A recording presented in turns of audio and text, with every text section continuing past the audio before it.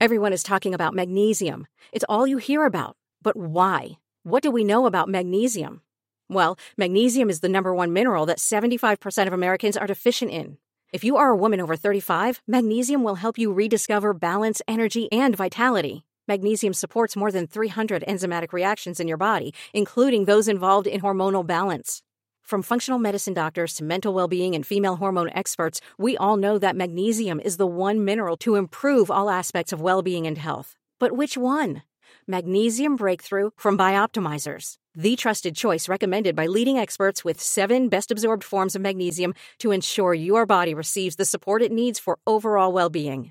Go to bioptimizers.com/balance today and use code BALANCE10 for 10% off. Support your journey to wellness at bioptimizers.com/balance. Magnesium Breakthrough from Bioptimizers, your foundation to optimal health and vitality. This week on the Glass Cannon Podcast, the heroes camp in the shadow of the enemy. Ominous. Ominously quiet. Too quiet. Perhaps a little too quiet. And weigh their options. You, the players, can do literally anything you want. As the surveillance begins. This is a very important piece of information you're about to get. Oh, that shit! Yes! How you use it is up to you. Oh, no.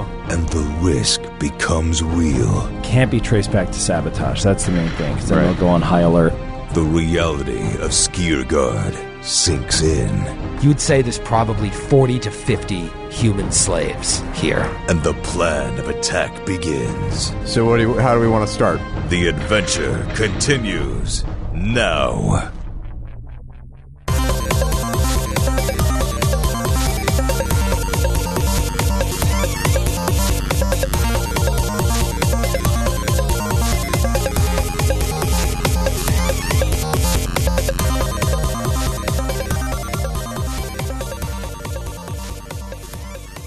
Friends, family, complete and total strangers, welcome back to the Glass Cannon Podcast. I'm Joe O'Brien, and man, oh man, am I excited for what's ahead for you on this week's episode. Last week we had a magical beast of a visitor just pop into our old campsite and reveal what's really going down in Book 4. We really got a glimpse of the adventure ahead, and it was so exciting to finish up that session, and then the anticipation going into this episode was just awesome. We are looking at a mission of infiltration so much more dangerous than Red Lake Fort, and I'm not worried at all because our characters are perfectly balanced for this challenge up ahead. So we're good. I will let you get to the episode in 1 minute, but of course, as always, I just have to update you guys on a couple things really quick. One is that our good friend of the show, Kayvon Edifa, is running a GCP Midwest event on March 24th at Atomic Empire in Durham, North Carolina. Troy mentioned this event last week, but what he didn't mention, what didn't come through until this week, is that he, Troy LaValle, is now going. That's right. If you want to meet Troy, do a little gaming, and get him drunk enough to tell you the secrets of the new Starfinder podcast, Durham, North Carolina is the place. Just go to glasscannonpodcast.com and look under the events page there for more information on that event. Secondly, and then we'll get to the ep, I want to talk about the most precious resource that we have in our Giantslayer campaign, bottle caps. We have been giving out collectible bottle caps to Patreon subscribers at the bottle cap tier so that you guys can use bottle caps featuring unique GCP art in your games at home. Well, I'm here to tell you that as of March, which is the 1-year anniversary of the launch of our Patreon, we'll be producing an entirely new season of bottle caps for you. Bottle Cap Season 2 is coming, you guys, with all new artwork that will range from Giantslayer to Disorganized Play to even, you guessed it, Starfinder. I cannot wait for you guys to see them. They're going to be out so soon. Get excited. All right, with that, let's get back to the action. It is the 100th week anniversary of my intro for episode 42. So why don't we celebrate it with a full episode of the GCP? Here it is, everybody, episode 142. I want to kick off this week's episode with a fun memory from the past. And then I want to hear from Skid and Joe and hear one of your memories. I was just thinking about this right now. We're recording on a Sunday afternoon, and I remember, like, as a kid, this would be a time when I would play when I was, like, 13. It was Sunday afternoon, after church, buddies would come over, and we'd play a little D&D 2nd edition. And I remember my GM at the time created this whole scenario based on the song Hotel California. So it was like a dungeon crawl through... but the dungeon was a hotel, and I didn't know the song at the time because I didn't know the Eagles. I didn't know any music like that, and so he would like the guy at the desk was like, "You can check out anytime you want, but you can never leave," and then just disappeared. And I was like, "I have no idea what this is, but this is amazing." And the whole dungeon was built around that song. I wish I could replay it now that I know the song. Joe, you got any good old school D&D memories? D&D. One of my favorites is, and this is not in detail of the game, which I don't remember that well. I don't have a great memory for like exact game sessions, but for one of my friend's birthdays, when I think we were in like 6th grade, maybe, we specifically around D&D, AD&D 2nd edition, we had an adventure that was already going on, and we set up. His dad had like an 8-man tent, like for like hardcore family camping. And we set up this huge tent in his backyard and had like a fire pit and played an adventure all night long. Like we started at, 7 or 8 o'clock and went probably until like 3 in the morning outside, sitting around with like electric lanterns like inside the tent playing. It was one of my favorites, and still to this day, since we started playing Pathfinder again, I was like, I just want to get all my adult buddies to a campsite in the Catskills and play D&D all night long. The closest we got to that was the retreat in Cape Cod. That felt kind of like we're just going to play all night. Then we drank ourselves out of the game. Yeah, exactly. That didn't happen in 6th grade. Right. You were just drinking Cokes. A little too much Fun Dip, maybe. But that's about it. Skid, I'm sure you have a plethora of classic memories from your attic days. Oh, sure. Yeah, I remember, like you, playing on Sunday afternoons. And like you, our afternoons started at 11 a.m., which is when we're playing right now. But I was actually thinking in the shower this morning, what we did in the attic, like there was a floorboard that was missing for some reason. And so we decided let's get some beer. And we hollowed out this area under the floorboard. We hid our beer in there. So I remember it was Miller Gold. Was it sounds Gold good. Genuine Draft, Miller Genuine Draft Gold. It was this big brand at that time in like the mid '80s. MGDG. Yeah, I can't remember the exact brand, but it was I'm sure it was garbage beer because it like disappeared from the market very quickly. But we didn't know any better, and I'm sure it was much better like in a 90-degree, sitting under the floor of a 90-degree attic for like weeks at a time. But so we would drink it, and then we had it there, and we pull it out when we drank. It was like, oh, we take little sips, and like pass it over. And but my friend Chris he was a little more hardcore than the rest of us, and he would like drop acid while we were playing. And so, a little more hard. Where are the parents? So he was Colorado. Yeah, he was on acid one time. He came up and we're playing, and he was like kind of like wandering on the attic, and he found the box of Christmas decorations. And like while we were playing, he started stringing up the Christmas lights everywhere. And we're like looking at him. He's just like, just keep going.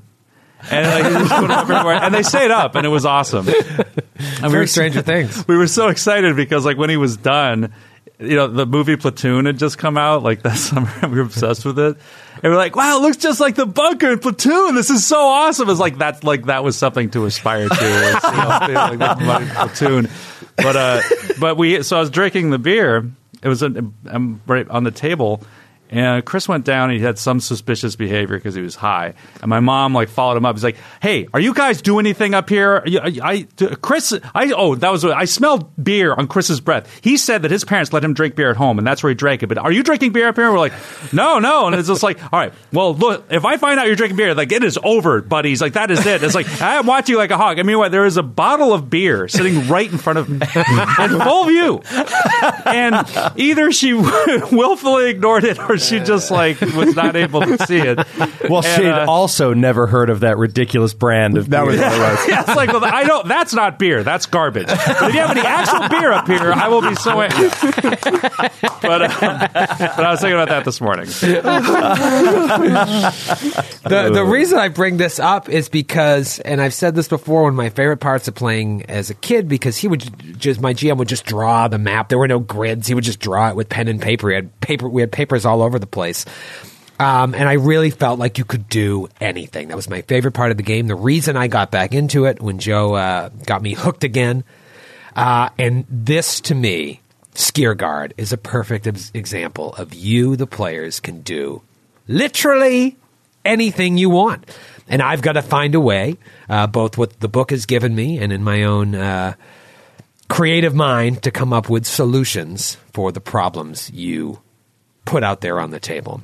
So I'm sure you've had a week now to look at this map. I don't know if you guys have talked with each other. I don't think you have. And I like that. I thought about like having you guys talk before we did this off air, but I'm like, well, that's no fun. I want to hear the process. You guys have done your own research of looking at this map. So talk to each other. Talk to me. Where do you go from here? Well, I mean, I think I mentioned. Hopefully, people have had the chance to look at this. Really, I mean, this might be my favorite piece of Pathfinder art. Yep, it's mine. In a week, it's become mine. Yep, it really does look like Happy Holiday. Like they could put Happy Holidays across the top of this thing, and I would be fine mailing it out with a letter every year. Yeah, actually, that's greetings from Skiergard. It's so great. But there's this copse of trees in the upper right-hand corner of the area, overlooking what looks like fields being tilled. Either that or it's like an amphitheater. Yeah, but if you look closely, Matthew, I think you'll see little tiny people working the fields. Listen, Skid, I'm just hoping the Giants have a theater culture. That's all I'm hoping for. Why are you shitting on my dreams? We all desperately want that, but I'm just saying we have to be realistic. And this is a perfect example. This is another piece of this map that I did not see.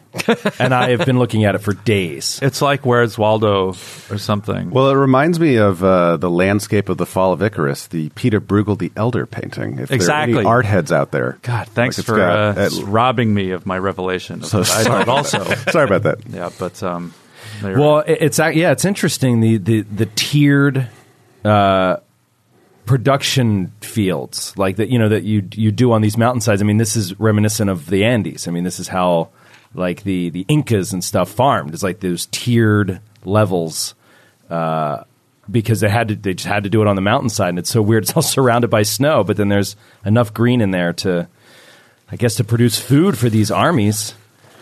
Yeah, I think the food part is a crucial part of this whole siege, and that's why I'm trying to look at their inroads and outroads and finding ways to disrupt that travel to maybe cut off their food supplies.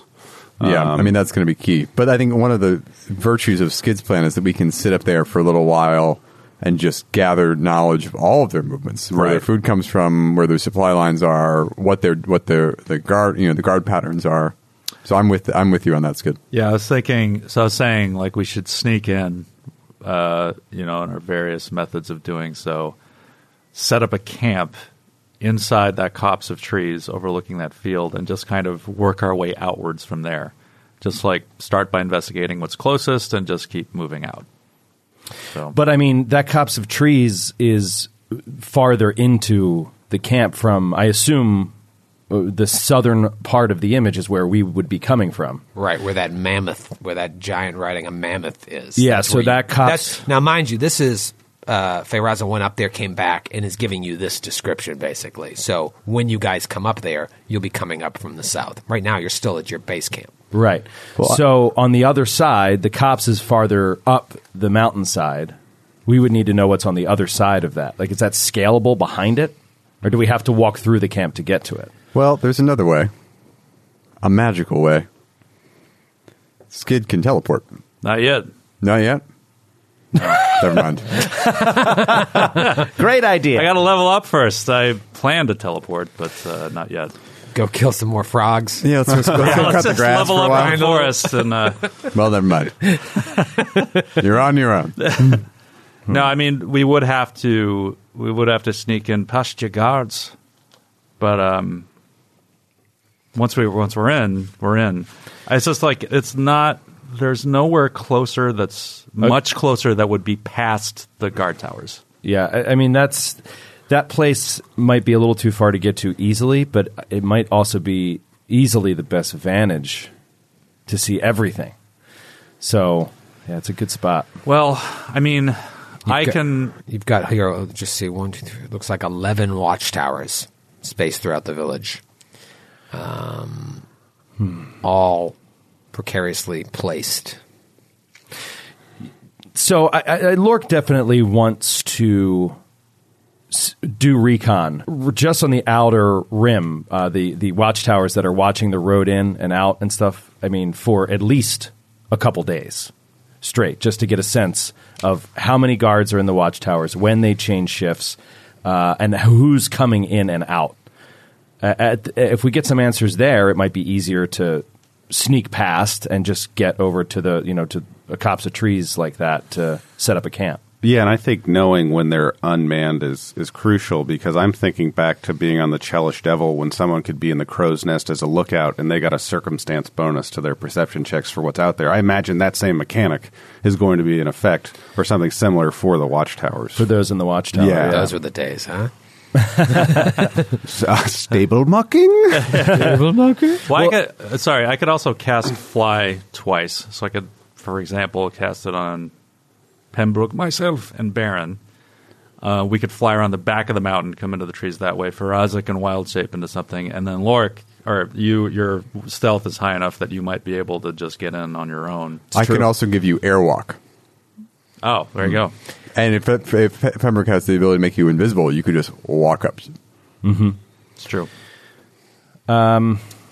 Well, if you look at the central watchtower that's furthest down the mountain to the south, there's one in the middle that looks like it's overlooking the training of troops and kind of the road. Mm-hmm. If you look slightly down and to the left of that, there's a couple large trees. I wonder if Lork was able to sneak up there and climb one of those trees, he could just sit in a tree for 8 hours. Just remember, you're not green anymore, so they're going to see you in that tree. I think that he could hide in that tree and not be seen by these giants. And look at who, like the training and the one watchtower. Are you referring to the trees that are directly behind the targets of all the archers? It's a little, you got to look at it to scale, Matthew. A stray shot would present an issue. Or if they saw you, Possibly. you have 60 archers aiming their bows. Time to go logging. That tree right there. Right. Oh, dear. Oh, dear. No, it's Jazzamule's cousin. Don't cut him down. It'd be like the end of a Quantum Leap episode. Oh, boy. Oh, boy. I love Quantum Leap. Me too, buddy. Me too. Old Dean Stockwell. I fully support you scouting ahead, at least a little bit. But I love the idea of us coming from different angles at it. Yeah. Like Skid's plan coming up. That would be fun, but it is splitting the party. The other concern I have, this being a high enough level in the game, 4th book, is I'm wondering, there's got to be some creatures in there that are like really magical or high level that might be able to see through some of our subterfuge. Mm-hmm. But it's a calculated risk, and one we have to take. Yep. And don't forget, and Faraz can tell you this, once you get up there, you're going to have to deal with cold and altitude. So prepare yourselves accordingly if you can. For every hour, you will have to roll against those two things. Cold can give you non-lethal damage. Altitude can make you fatigued. Does the spike, what's our shelters, what's it called? The spike hut? Does it provide any cover from the elements? It's just an illusion. Yeah, so there's no shelter whatsoever. Yeah. Okay. But we could, pitch a tent or whatever we would normally do inside. I'm pitching a tent right now. Oh, God. I'm just excited. Dear Lord. Okay. I'm a little fired up. Yeah, I think, we could definitely fashion a crude shelter and put the spike over it or something. But, yeah, okay. So how do we want to start? Do you want to, if you're going to go observed, Faraza will volunteer to keep an eye on you from the sky. Okay. In case something goes wrong. Aerial cover. I feel like it will. Okay, cool. I think Lork would love to get up there and climb a tree and watch the watchtower that's overlooking the entrance road and the training camps, just to kind of see what kind of giants are training, who's training them, what weapons are they using. Are you talking like these trees right here near down the bottom? Yep. I mean, obviously, you're going to get a good view of the watchtower and the lower camp at least. Right, and that's what I'm looking for. And I think if he's able to get up and in the tree and just slowly climb it, I don't think anybody's going to see him. These look like thick pines. I think he'll be all right. It might be tough to climb, might get a little sappy, but yeah. All right, so you're going to make your way up the mountain with Arctic Tern at your back. What's your climb, Joe? I didn't think about that, Matthew. Neither did I. Thanks, Matthew. Damn it, Matthew. I'm going to buff you. My climb. Just rolled a natural 20, by the way. I'm going to keep that for my first perception roll against Lord. No. Pass. I just have to get these rolls out of the way because I'll forget. Oh, what about Cat Benatar? He's got to leave her back behind. Probably should just kill her and throw her off the mountain. Stay. Give her to the Stay, Cat. Give her back to the Borello. She's going to be Just put in a call to the Brillo. All right, here's your cat. It's like returning a foster animal. It's like, I don't think I can take care of this. You were right. I'm not ready. I wasn't prepared. His climb is +9, so he's going to be fine climbing a tree. Climbing a tree. That has handholds and whatnot. I think that's DC 10, so Okay. you're fine. Because I can give you certain grip for 10 minutes a level.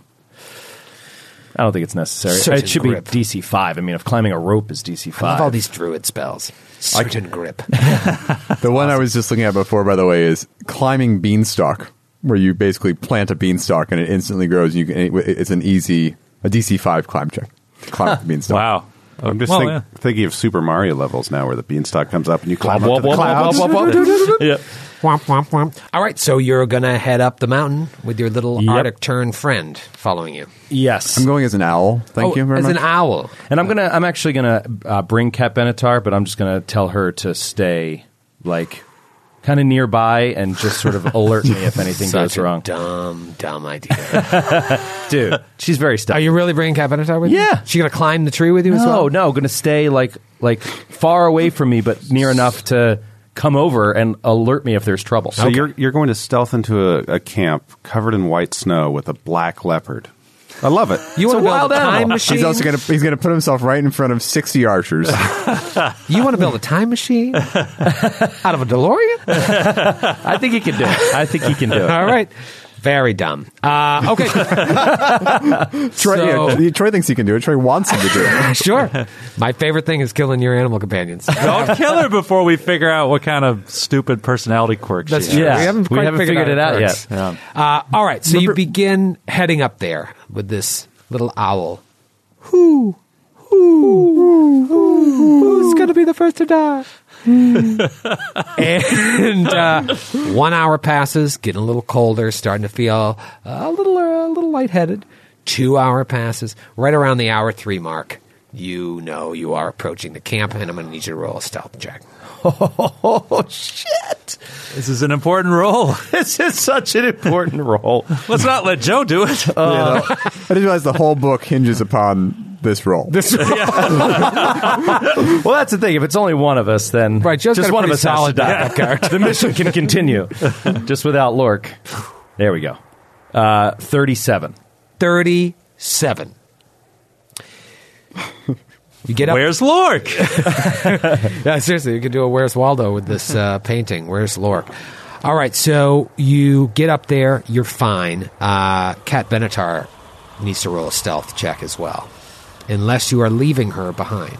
All right, I'll leave her behind. I just meant, like, she's not going as close to the camps as I am. When I at say all. leave behind, it might be like another copse of trees, Right. An hour away or half an hour away, or something like that. Something like that. You Like guys we're have a divine connection. If you want her to come, she'll come. Yeah. All right, so you are able to get to the tree that you wanted to get to. But now, if you're looking at this, you're on a lower plateau here, so you actually can't see shit until you climb this tree. But once you climb this tree, if you are able to, you will have a pretty good vantage point on everything that's going on. However, I need you to roll first a save against the cold, because it's a solid 38 degrees up here. That's right. Okay. And what is your bonus for this roll? My bonus is 15. Okay. So as long as you don't roll a 1 every hour, you've got 5 hours where you're going to be safe. But where it is a saving throw, a 1 is an automatic fail. It goes up by 1 every hour? The 1 DC? every hour, yeah. Okay. First save on the cold. Got it. Okay. 32. Now, I need you to roll for altitude sickness. Now, part of my bonus for the cold check came from the cold weather outfit, but obviously I don't get that. But I have the endurance feat as a ranger, and I get a +4 to my check versus hot and cold environments. I don't know. It doesn't say anything about altitude. Yeah, but would that extend to altitude? I don't think so. Pathfinder's pretty good about saying what they mean. And it's funny, like, you know how each feat tells you what the feat is, and then it tells you what it's normal without the feat? Yeah. The thing it focuses on is that you don't get fatigued when you sleep in heavy armor. You know what I mean? Plus, there's a feat called Altitude Affinity, which endurance is a prereq for, which gives you a +2 bonus against survival in that altitude. So I'm going to say no. Yeah, that's definitely no. Okay. What's that? Altitude Affinity? Yeah. I have that. You do? Yep. Liar. Yep. You're a dirty liar. I took it. I sure Pembroke grew up in the mountains. 8th level wizards get that. That's as right. a It's free bonus. It's a free, Okay, cool. Yeah, so I think looking at this, just looking at the numbers, that goes down. My +15 becomes a +6 against altitude. So he's almost certainly going to fail that. This is why I prepared Life Bubble, and then I just forgot to give it to you. How long does that last? Forgot. Hours, right? Hours. Matthew forgot. Well, I mean, odds are you're going to fail this at some point, but let's see if you're going to be fatigued the first hour, because it will affect your climb check. That's right. Crap. Okay. Roll. DC 15 with a +6. Fail. Okay, so you are fatigued. He is fatigued already. You can't run. You can't charge. -2 to strength and dex for checks. It's so awesome. I feel like Lork he's been here before. He's done this. He's gone through this. He might have acclimated in the past. And he's like, I forgot how tough it is without the thin air. It's also your new body. Yeah, exactly. You know, it doesn't have as high constitution. Not as hardy. Yeah, that's not just a check. That's a -2 penalty to strength and dex. It takes 8 hours to remove that. Oh my god, that gave me a -4 to my stealth. Ooh. You want to know the bonus? Because you can't. It's probably you suddenly became encumbered. Oh, that's right. Now you don't have to roll altitude anymore while you're up here. Oh, nice. You're Great. welcome. Great. You're welcome. What a treat. Well, I'll tell you what's great is it has no effect on my perception. Okay. But it does affect my climb greatly. Well, climb that tree, buddy. What's the DC? It's DC 5, right? DC 5 for with handholds? Yeah, probably DC 5. DC 10 okay, before, I got a think it's 20. 5. All right, you're fine. All right, so he are up that slowly tree. climbs up this tree to a height at which he could perceive these giants. What do you want to say? Okay, so I would mainly want to look at the watchtower that's overlooking the path up to the front, to the entrance to the city. There doesn't look like a great city wall or city gate or anything like that. No. There is like a main-ish road, but there's like 3 roads that kind of converge into one. Yeah, and I think for the most part, it seems like their defense is just watchtowers. There's no wall built. I think it's because they're like, who's going to come all the way up here and then mess with us Right, take when we're down on higher ground? Army of What giants. moron would? Yeah, exactly. All right, so Lork's going to climb up this tree. Maybe a magical elf will climb a tree and look at us doing whatever we're doing. That happened at the board meeting. It's like, will you get out of here? That guy's fired. A magical elf. That'll never happen. All You these paid me to think about the things that we couldn't think of. I use words like synergy. All right, so you're up the tree. You want to look at the watchtower. You want to look at the groups of people. I can tell you right now, the camps. You're gonna have to watch that for a few hours if you want to gain intel on that. I intend to be up here 8 hours minimum. All right. Lork is going to plant himself like a hunter in a tree and just sit and watch for most of the day. Let's talk about the watchtower. Okay. Oh, what's happening all along it? Oh! There's the title. This solitary watchtower, you see there are a number of them, almost a dozen, is enormous by human standards. It consists of a wooden hexagonal platform supported by 6 poles, each the size of a large tree. A large hut sits on top of the platform. Underneath, there is a sloping ramp that becomes a staircase that climbs right into the center of the tower, into the hut. Make sense? Mm-hmm. Platform, hexagonal. I said hexagonal. I meant hexagonal. 6 poles, a ramp that leads to a staircase that leads into the hut. But there is also a platform around the hut.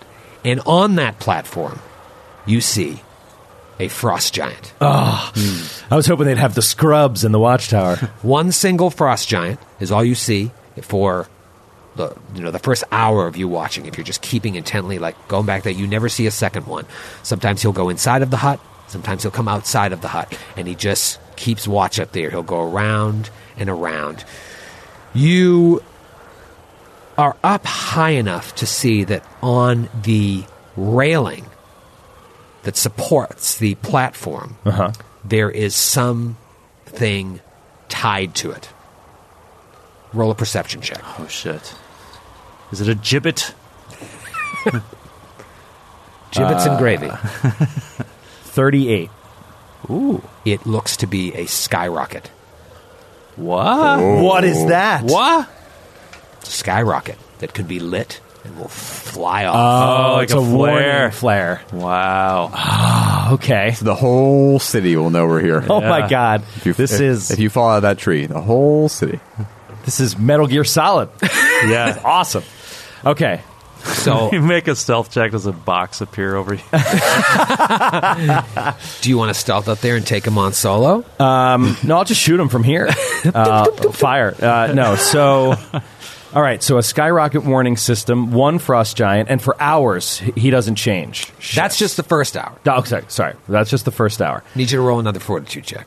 Oh, right. Against the cold. Against the cold. DC 16. Made it. Okay. On the second hour, again, just keeping a watch over there, and he seems to be by himself. In fact, if with your perception you can see the other watchtower in the camp also contains 1 solitary frost giant.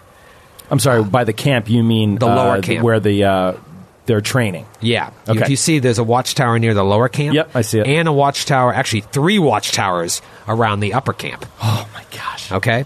But both those towers that are closest to you appear to have 1 single frost giant. Okay. And what are they armed with? Are they armed with great bows? Or just axes? Great axes and big-ass composite longbows. Oh, man. Yeah. So they're going to be able to, if they spot you, attack from range, and if you get up there, swing for the fences. Okay, so what about the training in the camps? They're training with composite longbows and axes and stuff? You see, now really focusing in on the camps, these enormous hide tents littering the landscape here. And they're erected in wavering lines and interrupted in places by large fire pits. The snow around there is all like mixed with mud and flattened to the ground from the heavy footfalls of this small army that is gathered here. Even in the open air, from where you're standing, it stinks. Pungent smell of unwashed bodies, all in close proximity with each other, is too strong for any breeze to diminish for more than a moment. So you're smelling it from all the way up there. Looks like there's an upper camp and a lower camp. Roll a perception check. Okay. Natural 1. 26. Okay. That's enough, actually. It's DC 23.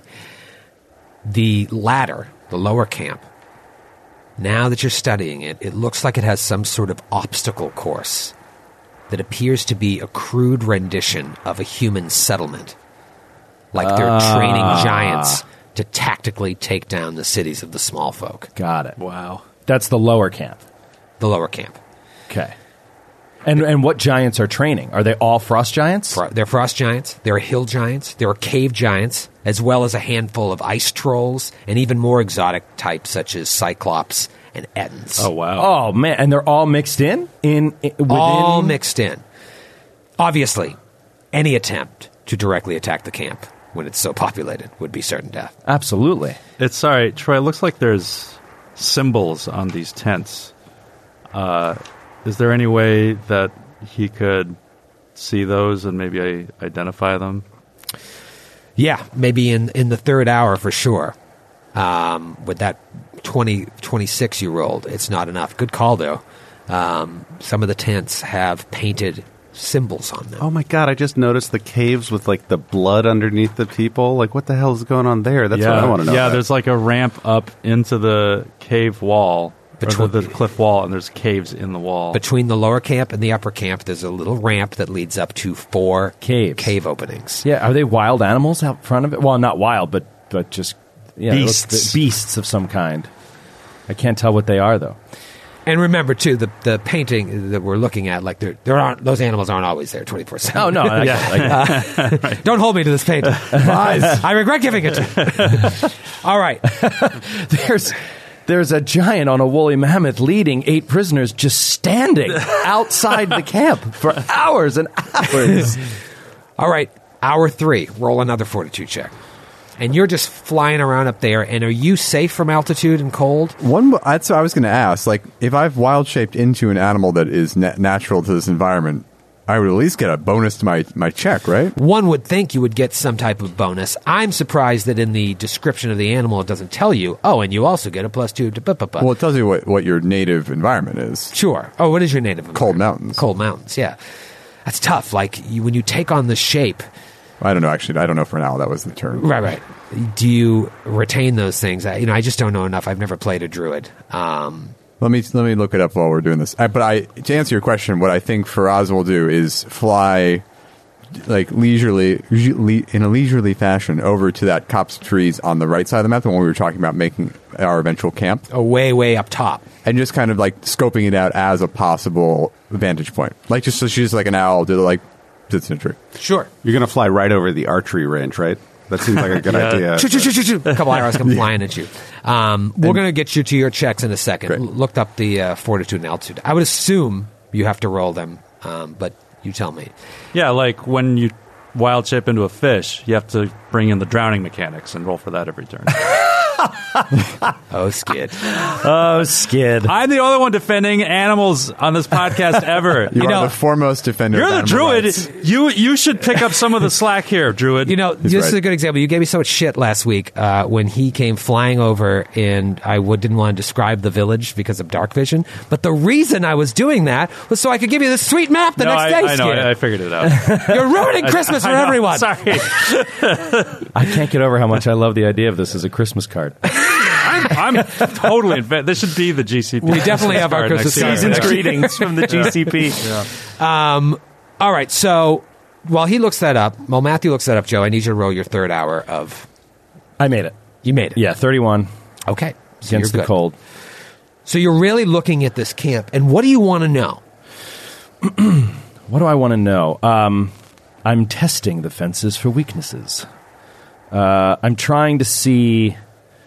I guess I also have somewhat of advantage of the main road that's up into the camp. So I kind of wanted to also look at that and see if there is new things coming this day in and out, or if for a large part of the day nothing comes, up that main road into the village. Sure, but let's talk about the camp itself. Oh, okay, yeah. Stop deflecting. Sorry. It's hour 3. You've been looking at this thing. What do you want to know? I want to know if there are any... spats, if there are any giants like getting into it, if they have to pull apart any fights between any giants in particular, or if they're all in like complete order at all times, if there's any particularly lazy ones that are getting kicked around, or anything, or if they're failing at the testing ground, I mean, if there's any particular species of giant that's failing more than others. I'm really picturing an NFL training camp when they bring like another team in for the week. Yeah. Totally. Roll a sense motive check. Natural 1. Awesome. Great. Awesome. Really awesome. Great. Yeah, you can't quite figure out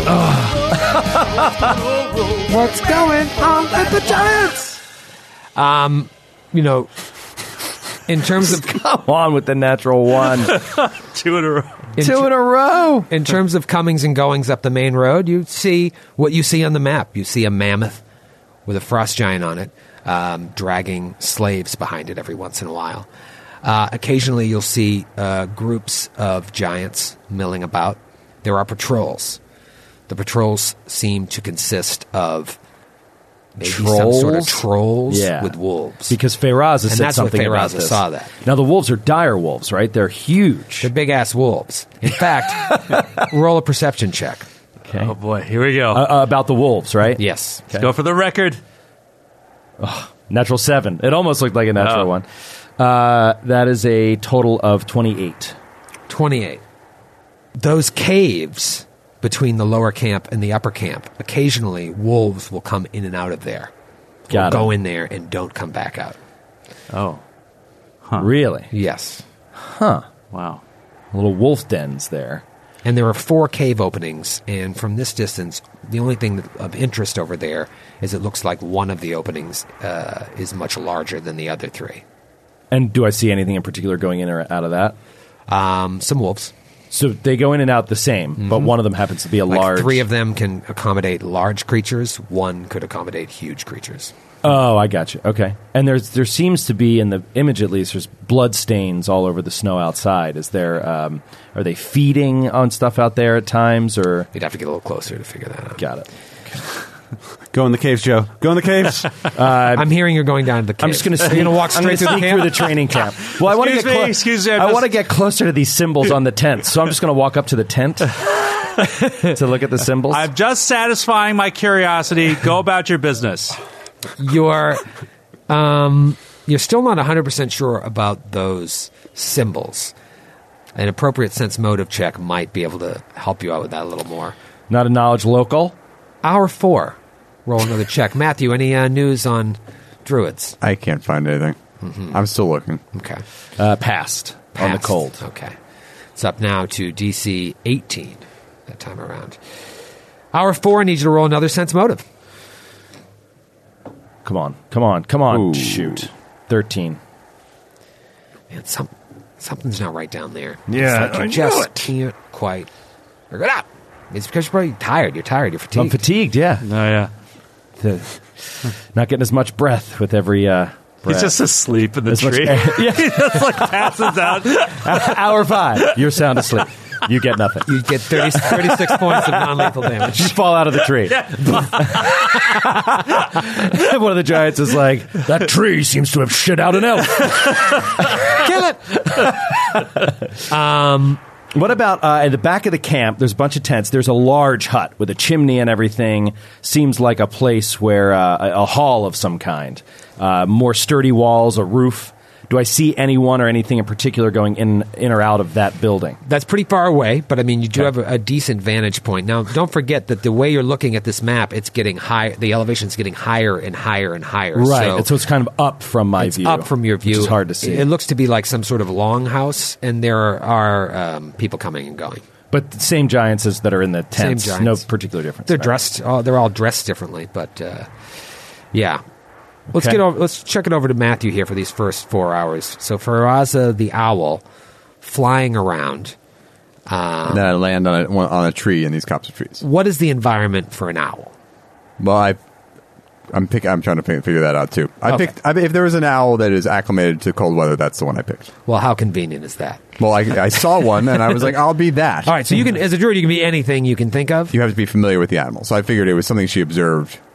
And I she was see. like, she picked some sort of cold weather bird. Okay. Well, then what I'm going to do is I can't imagine they suffer from altitude problems. I'm just imagining you Right. as a flightless penguin right now, waddling through the camp. Yeah, as you become the animal, you would take on its immunities and as well as its weaknesses, right? Normally. Yeah, I still Like- think they have to roll the fortitude save, but they get a solid bonus to Right. it. But on the other hand, they couldn't type 40 words a minute. So it's a give and take. All right, so roll a fortitude save for the first hour. Roll 2 fortitude saves. And what bonus am I? Like, am I giving myself my? Give yourself a plus 10. Okay, I had DC 15, right? I make both. All right, roll again for DC 16. Make it. Again, Make it. and one more. By the way, I'm beating these even without my bonus. Okay. This is the best rolling I've done all year. DC 17 this time? 18. I make it. Make it. Okay. So you guys are now on the same time. Thrilling radio. Roll that dice again. And one more. I had a question. It's Matthew's turn. Okay. I Not want a turn. He's an owl this time. All right. So, Matthew, you've been up there for 4 hours checking out what's going on. What are you interested in looking at? You see a watchtower as well. You gain the same intel that Same Joe patterns, has. skyrocket, that kind of thing. Skyrocket the whole business. Okay, I'd also like to get a look just of the area. Like, do I get the sense that this is a safe area to be? Like, no one really comes up here. Like, it's kind of observed by the watchtower, but that's it. You're asking, is this a good place you think where we could camp out? Yeah. Maybe. The problem is it's very busy, mostly because of the activity around what you now realize is a slave pen. There are long rows of small wooden shacks huddled together in this fenced-in yard. They are unpainted, crude structures, unfit for long-term human survival in the cold environment. It's pretty obvious to you. A few communal fire pits are scattered among the sheds. And similar to what Joe saw, you wouldn't know this, but the fallen snow is mixed with dirt and frozen mud, trampled down by the milling of countless feet, both small and large. You would think that these small, pathetic shacks are used to house the slaves, or at least the ones that they haven't eaten yet or worked to death. They're very, very small. You can't imagine this is beyond the worst living conditions, especially with the cold. You can imagine how many of these slaves they haven't acclimated, and they're just dying of freezing every single day, especially with only a couple scattered fire pits, small fire pits. You would say there's probably 40 to 50 human slaves here, mostly human. Roll a perception check. 32. As far as you see, they come in ships, but there's only 2 frost giant guards watching the pens at any one time over these 4 hours. We can see they're on that gate right at the map, on the map, like in the picture of the map. Sometimes they're on the gate. Sometimes they're wandering around the pits, keeping order, or carrying out a dead body. But yeah, that is the scene that you take in there. And that points to a sense of hubris of the giants. They're not worried about these little folk that are in the slave pens, if they are little folk. There aren't giants in the slave pens, are there? No, just the guardians. Sometimes they're just talking. Sometimes they're walking the yard. Or sometimes they're like playing games. They're like taking rocks and throwing them at makeshift targets constructed from the walls of probably one of these demolished shacks. Okay. That's awful. And what was your perception check? 32. 32. Unlike the Watchtower giants, these giants are equipped with man catchers instead of battle axes. Cool. Yeah. Okay. So not a pretty gruesome scene. Could be more gruesome, yeah, but it's not a good situation. Let's talk about that statue. Yeah. Appears to be some sort of shrine. There's a set of ancient stone stairs carved straight out of the mountain, climbing up to a hexagonal stone dais with chiseled runes barely visible from where you're standing. There's an ice sculpture depicting a giant bearded figure standing atop the dais. The sculpture's features are angular and chiseled with an inhuman, almost elemental quality about them. Jagged shards of ice form the figure's beard and hair. And if you do a fly over there to let me get a little closer, see if I can see more information. Every time you get over there, it just seems a little bit colder the closer you get to the statue. Huh. It's a permanent ice sculpture. It used to be a swan. Available now at parties. Such a fancy party. You know what's interesting, and I don't know if this is canonical or anything, but looking at the picture, it looks like there are 2 giants maybe kneeling in prayer or reverence, but there also seem to be humanoids, like little folk with them. And I don't know if that's true or not. According to this picture, there are humans all over this place. There are, yeah. In little chunks everywhere. Yeah. But it looks like, I mean, they're slave labor. They're doing everything. It's just so strange that they would put humans with these giants, like, worshipping at this statue. Unless they're sacrifices. Well, maybe. But they look like they're lined up next to them. It's almost like they're praying together. But, I don't know. In terms of the other structure, so this will be the end of your 4 hours to really taking the time to observe all this stuff. It's another longhouse. You can see the one. You have a better vantage point than Lork to see that one towards the north of the camp. That's very, very big. This is a smaller longhouse, pretty large wooden structure though, a peaked roof, and obviously there's another watchtower overlooking that. You don't really see anything come or go from there though. Cool. Ominously quiet. Too quiet. Perhaps a little too quiet. Can I ask you a question now? Now you may go. Are there any humans supporting, as slave labor, the watchtower in front of me? There's a tent. There's a cook fire, it looks like, in front of the watchtower. Supporting, you mean like holding it up? No, like working, like working the fire, keeping it going, serving the giant food, anything like that that's in the watchtower? No. So No. that giant is solo. That giant is solo. It's still... Darkness has not come yet. I'm assuming you're going to stay until it gets dark. Oh, yeah. Yeah. Hour 5. You guys roll your checks. This is a DC 19 now. Made it. Natty 20. Natty 19. So both of them were natty 20s, man? Well, my rolling altitude as a bird. Oh, okay.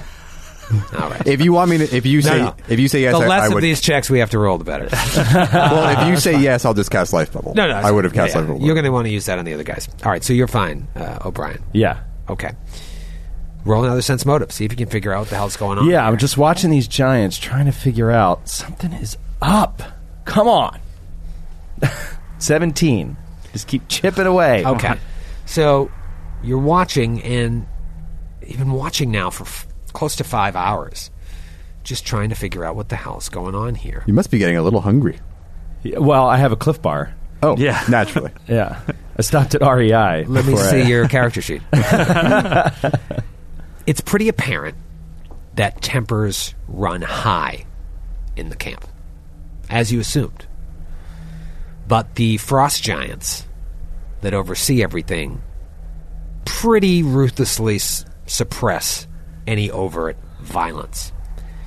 Even so, having watched this, as long as you have, and you know that you're way outnumbered, you feel like it wouldn't take much to start a brawl or even a riot. Yeah.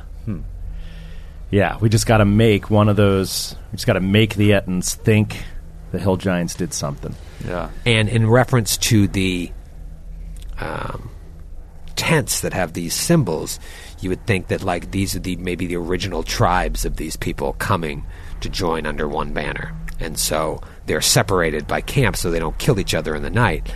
But ultimately, they're all going to be under the banner of Skirkatla or the Storm King himself. Right. All right, so can I take note while I'm here of like which tents are being used by which species of giants? Sure. You just have that information from hours of So looking. for future reference, we can maybe use it against them. All right. Can I check out the aspirational Acropolis? It's not an Acropolis at all. The aspirational amphitheater. I have no idea what you're talking about. Either the theater, which is probably It's a farm. either a farm or a theater. Okay, which... Or both. Where Or on both. the map are you talking? Are you flying somewhere else now? No, I'm still in those same trees. It's right in the below. same areas, just like right. directly below those trees. It's the Tilled Rose. Tilled Rose in the house with a chimney. I just realized I'm going to have to unwild shape if we're staying there for 8 hours. So maybe Faraz will like plan to light out at 7 hours so she can get a little ways down and reset. Wow, I've never come to the end of a wild shape time limit before and been like, oh crap, I'm still in dangerous territory. So, in terms of the fields, you don't see anything out of the ordinary. You just see slaves tilling the fields. They're probably trying to just provide more food. So but they it just is have a the food slaves source. working. Yeah, food source. The building itself, from the outside, it appears to be some sort of barn or warehouse. Its pitched roof rises about 40 feet above the ground. From your vantage point, you see oversized double doors, which are obviously sized for giants, and an exterior flight of stairs that runs along the north side of the building, which would be the side that you're looking down from, because you're above it, you know what I mean? And there's smoke coming out of the chimney. So you think barn, warehouse, something is being made in there. A foundry or something. Is there... It looks like there's two... They look like they might be frozen lakes or ponds, and it looks like that barn or foundry, whatever it is on a frozen lake from the painting. Yeah, and there's another building to the left of that, or west of that is like on another frozen lake with docks, with like docks that go sticking out of to it. The lake. Yeah, that one looks like. Well, no, I was going to say like it looks almost like sized for humans, but that might be. So if you see that as well, and you're wondering why would it? There's plenty of places they could have built this building. Why did they build it on a lake? Maybe they need the water for some reason, for whatever they're producing inside. They're ice fishing.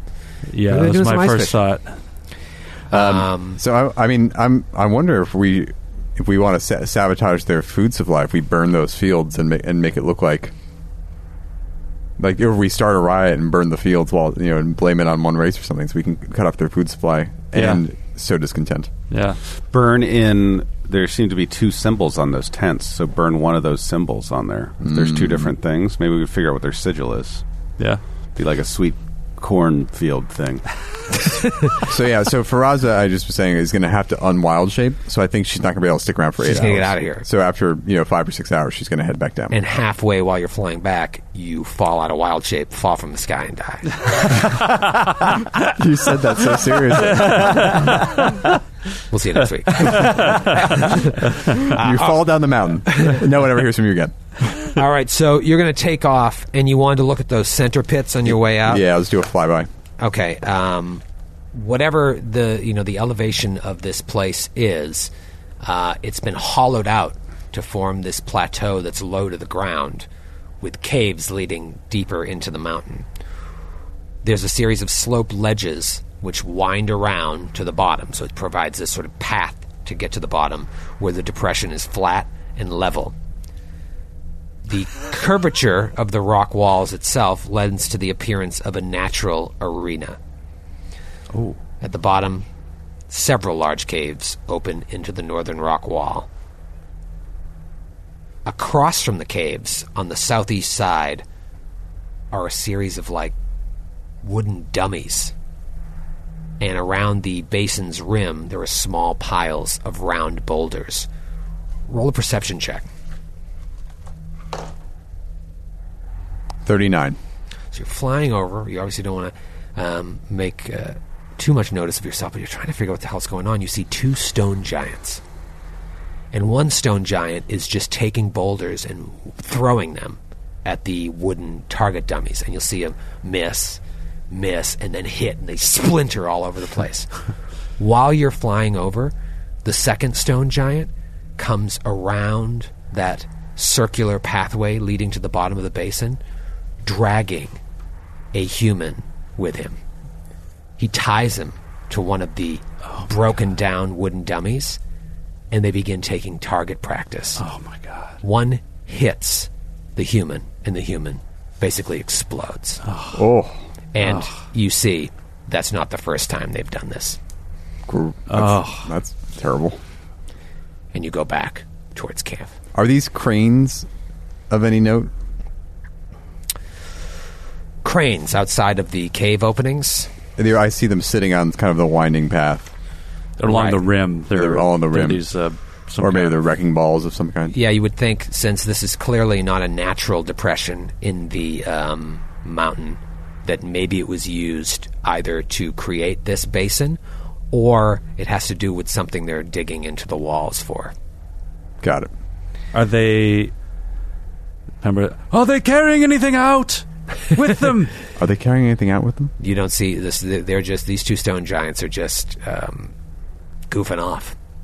But in general, like, are they mining something? Are they carrying anything? In the time that Feyraza is there, you don't see anything coming and going. All right. So maybe it's already been mined, or maybe it's just an off day. See, we've had the tomb underneath Trunau. We've had the Vault of Thorns. We've had Nargrim Steelhand. I'm wondering if this is a point of interest where they're trying to get another artifact. The heart of the mountain. Yeah. There's something in here the that Arkenstone Volstis needs. You guys are going to have to listen to this episode again like 10 times. I know, really. So much information. There's so much here. It's like an entire adventure's worth concentrated in one area. Feyraza flies by. Lorca, she probably told you beforehand. Yeah, this is my I can't time stay limit. as long as you. An owl flies by and poops on you. He looks down, smiles. Must be Feyraza. Lorca, roll a fortitude check. Okay. Fail. Oh, no. 18. All right. You take 6 points of non-lethal damage. Max damage of non-lethal. Would you expect anything less? Oh, man. By now, it's dark. So, yeah, he starts being like, oh, my God, it's getting really cold up Frostbite's here. starting to set in. As the sun's going down. It's getting cold, yeah. Sun goes down. Now it's dark. You're not strong enough for this. Maybe it's dropped to like 32, 29. Roll a knowledge local. Is it regarding the Giants? It is indeed. I don't know if you get a bonus to that. It's probably always regarding the Giants. Natural 20. Oh, 27. Wow. This is a very important piece of information you're about to get. Oh, that's it! Yes! How you use it is up to you. Oh, no. Just tell Skid. He'll use it much better than I will. We'll misuse it. As it gets dark and your watch is ending, you see the giant descend from the watchtower, leaving it, you would think, unmanned, unless there is someone or something inside of the hut. You think to yourself, why the hell would this giant leave there? Maybe there is something in there, but then you realize maybe it's because frost giants don't have dark vision. Oh, that is a big piece of information. Wow. And the giant descends and goes back into the camp. Well, there's a tent at the base of the watchtower. There is. Is it unused right now? Right now it is. Okay. So maybe that giant will come back to that camp later? Or maybe he's gone. a dark vision giant is asleep in that camp, in that tent right now, and going to wake up and come to work? A lot of different things could happen. Well, I want to stay for a little bit and see how long this tower is unmanned. Okay. Next hour, roll another check. DC 21. Made it. Okay. 27. Steeled yourself against the cold. At this hour, all the giants start lining up in two long lines between the camps. In height order, I assume? All in order of height. Small to tall. They're picking basketball teams. Hill Giant's like, oh, I always get picked last. Stone Giants are sick point guards. Yeah. Let's get your heads in the game. Even though your view on the upper camp isn't as good, obviously, as the view on the lower, because of your position and your proximity to the lower camp, you can obviously see that both of these lines are lining up outside of the building to the west of the upper camp, right up against the rest of the mountain. You know, the upper camp and the lower camp are on the westernmost side of this, but there's a building outside of the lower camp, which you don't know what's going on there. Yeah. There's a building outside of the upper camp, and that's where these two lines are forming. Okay. And giants will come up, get something, and then walk away. Food. Or it's Next the giant- mess hall. Mealtime. Mess hall. Probably a mess hall. Okay, so that's where their food is. Interesting. If we could poison their food. Now, we're not going to have, like, fancy death poisons, but, like, to sicken them just to get them, like, sick. I still have that medium spider venom from like episode 12. Oh, my God. Time to use it. Oh, Chekhov's gun! We could get a -1 dex to one of those giants. Right. The camp's ready to fall! Attack! They've taken the spider venom! 3 rounds later, all 4 of you are dead. Guys, I feel a little off. I don't know what it is. What the hell was that? I have a slight stomachache. On the last hour of your watch, roll another fortitude check. Okay. Crack die. Sure it is. That is a 29. 29, so you're fine on the last hour of your check. You now see that no one has reoccupied that tower. So it's unoccupied at night. Wow. Really? At least right now, they're not on high alert. There's no reason to occupy it. Yeah, so we really don't want to get them on high alert. We have to be very careful Got to be cautious. As much as this camp, and now Feyraza and Lork have spent enough time watching it, is condensed in this area, it is still very spread out. What happens in one section of the camp may take a while for that news to reach the other side of the camp. However, those watchtowers make things so much more difficult because during the day, as far as you know right now, they are manned. Now, what about the ones in the lower camp and upper camp, the watchtowers? Did the frost giants also leave those? Same thing. Yeah, at night. I have an idea. Okay, cool. And now it's time for you to climb down, which you can do automatically, and make your way back. Okay. So it's very late at night when you return to the camp because it takes you another 3 hours of hiking down. So you reunite with Cat Bennett. 3 hours up, 8 hours in the tree, 3 hours back down. 14 hours Lork's been gone. It's got to be tough for those of us who stayed behind because they're like, oh, maybe they're dead. Yeah. Right. How long are we supposed to wait? Yeah. If I'm not back, just wait longer. Yeah. I mean, I know they say by the mechanics it's just 8 hours uninterrupted rest, but, like, you would just think it would take, like another day down to, like, reacclimate and then go back up and start the process again. Yeah. But, you do that 30 times and you're not going to have to roll on it anymore. But we just have to wait till we get to that. But also with the cold, like, we can't light a fire or anything either. Totally. So we're coming back and just, yeah. So you come back, you relay all of this information. Do you have an idea for them? Does Feyraza have an idea based on your knowledge? I mean, you guys, I would assume Lork and Feyraza start swapping stories. What'd you see up there? What'd you see up there? I have one very minor idea that just occurred to me at the end there, which was I was almost ready when there was nobody in that watchtower. I was almost ready to jump out of the tree and just, like, go to the watchtower. But I didn't want to be too foolish, especially being fatigued. I wondered if we could plan it so that Lork could do the same thing again, watch again, but then towards sundown, plan it so you guys rest, during the day, and then come up, right, at sundown. Yeah, right at dusk. When the watchtower is empty. And then, just one little minor idea, I thought it would be neat for Baron for us to go up to the watchtower with Baron, sneak up to the front watchtower, and obviously we could learn more information right in there, but to have you do your, like, dwarfish engineering and sabotage the skyrocket. Yeah, so that it sits there and it looks completely intact, but when he hits it to light it or to fire it off, like, nothing happens. No, good. I'm glad we had a whole hour of Joe in a tree and then driving my character into the ground. I mean, let me control myself. Thank you. The other thing we could do is sabotage the tower, like the engineering equivalent of, like, sawing a leg, so that when a giant goes up it. That was my idea the first time I saw it. I'd love for those towers to fall. Well, the only problem is that, like, sawing it, who knows what their intelligence is? But I can warp it magically. Okay. We could also set off a rocket in a wrong part of the camp and then do our business in that area. Totally. Yeah, that might be too. the best one, because I don't think they're signaling to any other camps. I think this place is so big that's how they get people to They're go. signaling to all 'Cause it corners takes some of the time. camp. Now, another thing to think about is, as you formulate your plans, you have to think not only what our first plan is, but what are you going to do if that plan succeeds? And then what's the next step? And then what's the next step before we got to get the hell back down the mountain again? Are we playing chess here? You've got to plan 3 moves ahead. Wow. So yeah, sabotage tower, sabotage skyrocket, kill the giant, all possible options. But then what? By the way, it's really sad that Gormley is dead because there's a witch spell called Putrefy Food and Drink. It's a level 0 spell. If we could get into their warehouse, you could just spend the whole day just, like, poisoning all. I love when a different supply. cantrip has value, like in book 4. Yeah. My idea, But she's dead.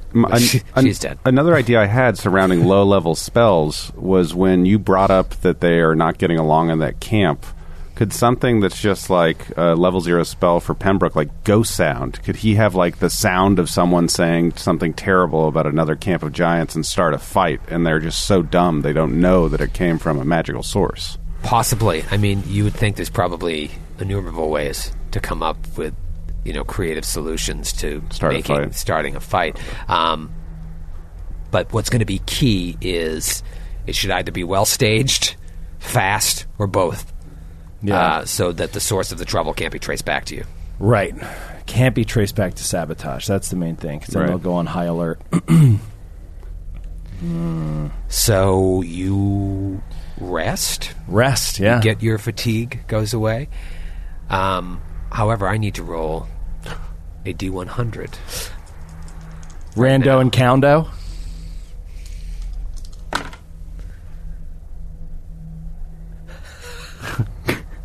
We'll see you next week. No! He didn't know what to do! Oh, it's gone! Oh, my God.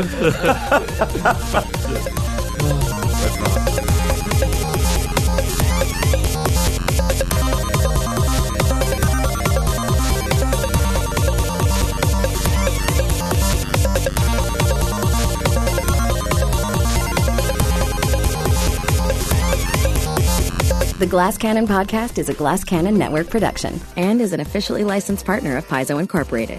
Giantslayer is copyright 2015. Giantslayer and the Pathfinder Adventure Path are trademarks of Paizo. All Pathfinder images are property of Paizo and are used with permission.